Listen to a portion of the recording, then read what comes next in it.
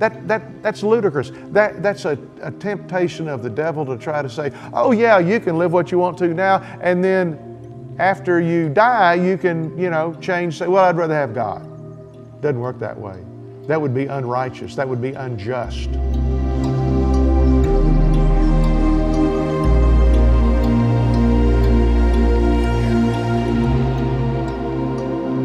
Hello everybody, Dan Boone here with Church of Tomorrow in Oklahoma City, and let's talk about it tomorrow. So glad you're with us for about these next 15 minutes. I've got some things I really want to be pertinent with today and get right to it. Eat, drink, and be merry. Yes, eat, drink, and be merry. Well, what does that mean? You know what it means. It means to be frivolous in our activities and just enjoy whatever we want to do and don't worry about tomorrow. Well, that may work for today, but it doesn't work for tomorrow. We've just had a national election here in America. Yes, people went to the polls yesterday and they voted what they wanted. And I hear all kinds of comments from people saying all kinds of different things. I mean, some of them pretty good and some of them like pretty stupid, Let me just be kind of honest with you today, open front, okay? Can I do that? I'm going to do it anyway, so I appreciate your permission to do it. This is different than church Sunday morning service, by the way. I don't exactly cover the same topics in the same manner here, and so if you listen to our podcast, you'll know that we kind of get a little more open and a little more down into it, okay? Election yesterday, people say, oh yeah, that was great, that was bad, that was indifferent. I have all kinds of comments. I hear a lot of Christians say, well, God raises people up for those offices and whoever He wants goes into that office. I have one idea or one thought to say about that. It's a bunch of bunk, okay? Moving right along. Other people would say, well, it was this person's fault or that person's fault or that party's fault. Hey, look, voting is a reflection of the hearts of the people of the country. That's what it is. King Saul was a perfect example of that in the Bible. The people wanted a king. God said, wait. God said, no, not now. And they wanted a king, they wanted a king, they wanted a king. And God said, okay, well, I'll give you a king. And what did they have? Misery. Yeah. Till the chosen one, David, could come along and set things right. And that's the same thing that happens today. It's a reflection of the hearts of the people. I want to give you a good example. Of course, we're here in Oklahoma. Oklahoma is a very conservative state. It's kind of the belt of the Bible bucket. Oh, I shouldn't say that. In the Bible belt. Maybe it is the Bible bucket. I mean, come on. We'll find out anyway. He'll probably cut that one out. So anyway, may not. Oklahoma has one of the most stringent anti-abortion bills in the country. Okay? North of us is the state of Kansas. Kansas just recently had a voter referendum on abortion. And it was about, memory serves me, about 60-40. It was a pretty good spread on it in favor of abortion. So you've got two, if you would, border states that have different viewpoints. The governor's race here in Oklahoma, that was one of the top issues. And Governor Stead, who was the one that signed the anti-abortion bill into law, of course, the legislature, first of all, passed it. So you can't say it was the governor. He just promised to do whatever they did that was pro-life. The opponent in the governor's race was running for abortion, said she'd turn it all around. Well, most people recognize the fact that she couldn't do it. She may have influence, but she couldn't do it. The legislator actually makes the laws, Joy. So anyway, that's what the legislature had done in Oklahoma is also voted according to the desire of their constituents. Kansas did the same thing, but it's exactly the opposite. Now, how does that happen? Oh, I don't know. I really don't know. I have a lot of thoughts and questions, and maybe you have some. If you don't have some, then you should, because this is something that we need to consider. Here's where I'm getting. The topic of abortion, how did that affect the elections? If it wasn't even on the table, what would the results have been? And I would say, my opinion only, not science behind this, not a bunch of polling or anything behind it, but I would say it affected it pretty well. I think it pulls some people up and it lets some others slide back down. And that's the reason that I'm saying that this country wants to eat, drink, and be merry. They want to eat the spoils of somebody else's labor. They like free stuff. Free stuff. Everybody likes free stuff. But is it sensible? Is it really free, or is it robbing Peter to pay Paul? Sticking your hand in my pocket so you can have money, or vice versa. That's what I'm talking about. Eat, drink, and be merry. We want what feels good, tastes good, doesn't take a lot of pressure, doesn't take a lot of sweat, doesn't take a lot of thinking, doesn't take a lot of stewardship or planning. It has no future to that. Not even about next week or next month. Those things are not even thought of so much of the time with people. It's like, what feels good today? Oh, give me another beer, give me another, hit on the weed or something.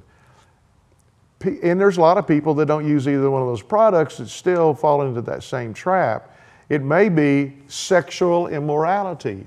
It may be having sex outside of the covenant of marriage, and then somebody gets pregnant. Oh, that's not convenient. Let's kill the kid. And that's what happens. Now, that's as selfish as anything I know of. And you say, well, you're being judgmental.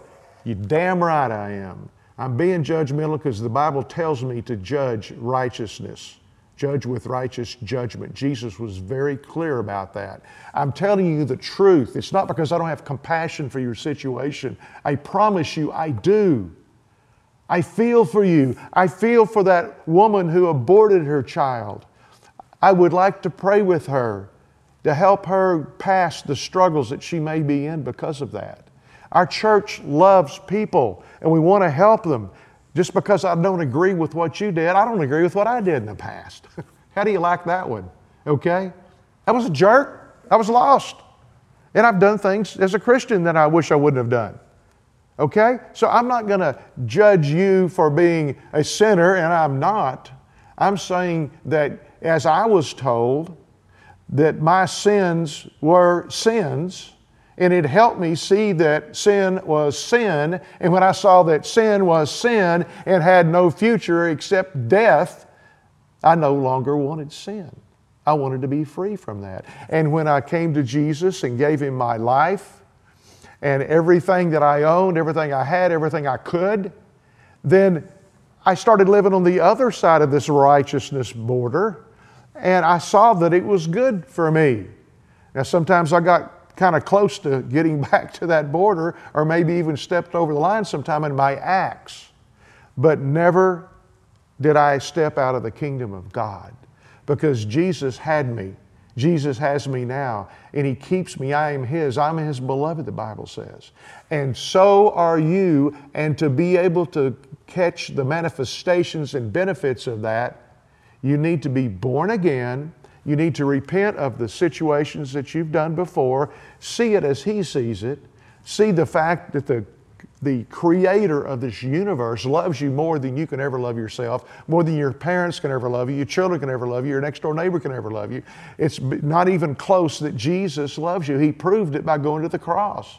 And He proved that everything He said was true through His resurrection. So why should I eat, drink, and be merry when it's a bunch of bunk? Why should I eat, drink, and be merry when it has no thought for tomorrow? Why should I eat, drink, and be merry when it's a life of death? I drink death when I eat, drink, and be merry. Now, I can be joyful, and I can be peaceful, and I can walk in patience and love and all the fruit of the Spirit, and it's real. It's so much more real than a phony drug or a phony activity that I could be involved in that lasts just as long as that activity lasts. It has no tomorrow. How about the frivolous spending that we do in this country? I have great-grandchildren. I don't want to curse them with the fact that our nation, and the track it's going on, will have a larger interest payment than it will income. Do you realize we're that close to doing that?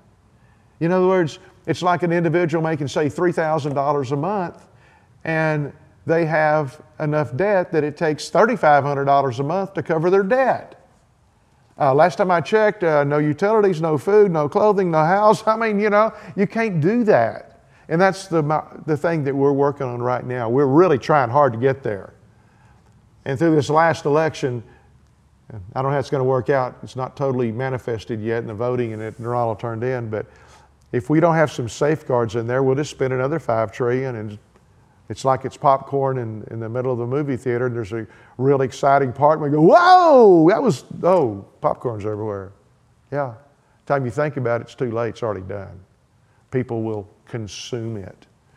I care about you. Church of Tomorrow cares about you. There are many Christians, churches, pastors, and people who are Christians. They're not in ministry per se.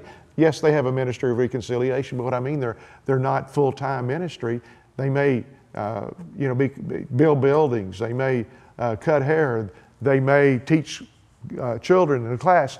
They're Christians, and they care too. And they're all around you. Maybe you don't know it yet. Maybe they haven't let their light shine quite enough. But I'm here to tell you there's a lot of Christians in this country. Not enough. But if you're not included, it's not enough. We want to include you. Jesus said that He would have a new name for you in heaven. He would say that if once you're born again, you go into the Lamb's book of life that lasts forever. It's called life eternal. It's the fruit of life abundant. That's what we need so desperately. Everybody needs Jesus. They just don't know it. So in order to receive Jesus, you have to walk out of yourself, okay, to walk into the things of God. You have to be able to come to reality with yourself and realize where you really are, not just in the light of Saturday or Sunday or Monday or whatever the day of the week is, not just in the light of November, December, or January, whatever the time of the year it is. You must come in the light of eternity, eternal life. Nobody actually literally dies, okay? We just are separated from our body for a short period of time. We live in eternity. There's only two places in eternity. One of them is full of life, one of them is full of death. You get to choose in this life. There's no choosing afterwards. That's ludicrous. That's a temptation of the devil to try to say, oh yeah, you can live what you want to now, and then after you die, you can, change, say, well, I'd rather have God. Doesn't work that way. That would be unrighteous. That would be unjust. So no matter if you're 12 years of age or 112, as long as you're still in this life, you can make a decision. And God will honor that. God will honor that even if it's the last minute. But if you want to wait to the last minute, that shows that you're not really believing in it anyway. You're believing in yourself. I heard somebody a while ago on the radio say something about, I just got to do this myself. And you know something? I do it with Jesus, whatever it is. He carries me. He gives me wisdom. He gives me the fruit of righteous living. And when I make mistakes, He wipes my slate clean, starts all over again. Hallelujah. That's too good to be true, except it's true. Except for the resurrection that proves that it's true. It's too good to be true, but it's not untrue. It is true. It's not a politician talking here. It's the Creator of the universe. It's the God who was, is, and forevermore shall be. It's the one that I want to spend eternity with. This world needs help. And as long as we have our backs to Jesus, as long as we are trying to run away from God and do it our way, we're not only outside of eternal life as far as living with God goes, we're still going to be in eternal life, even if it's in hell. We are walking with God after we're born again, and the fruits of righteousness will be revealed in our hearts and in our lives. This life is better than anything I could have ever thought of before. And I came to the place many years ago, Even if it wasn't eternal, if it's just for this life and this earth, I'd still do the same thing because it's so much better.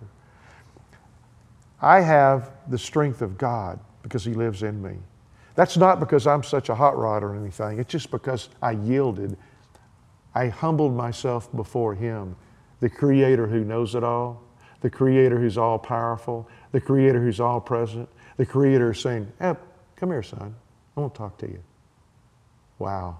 As you see, I'm not exactly a kid. A few years older than that now.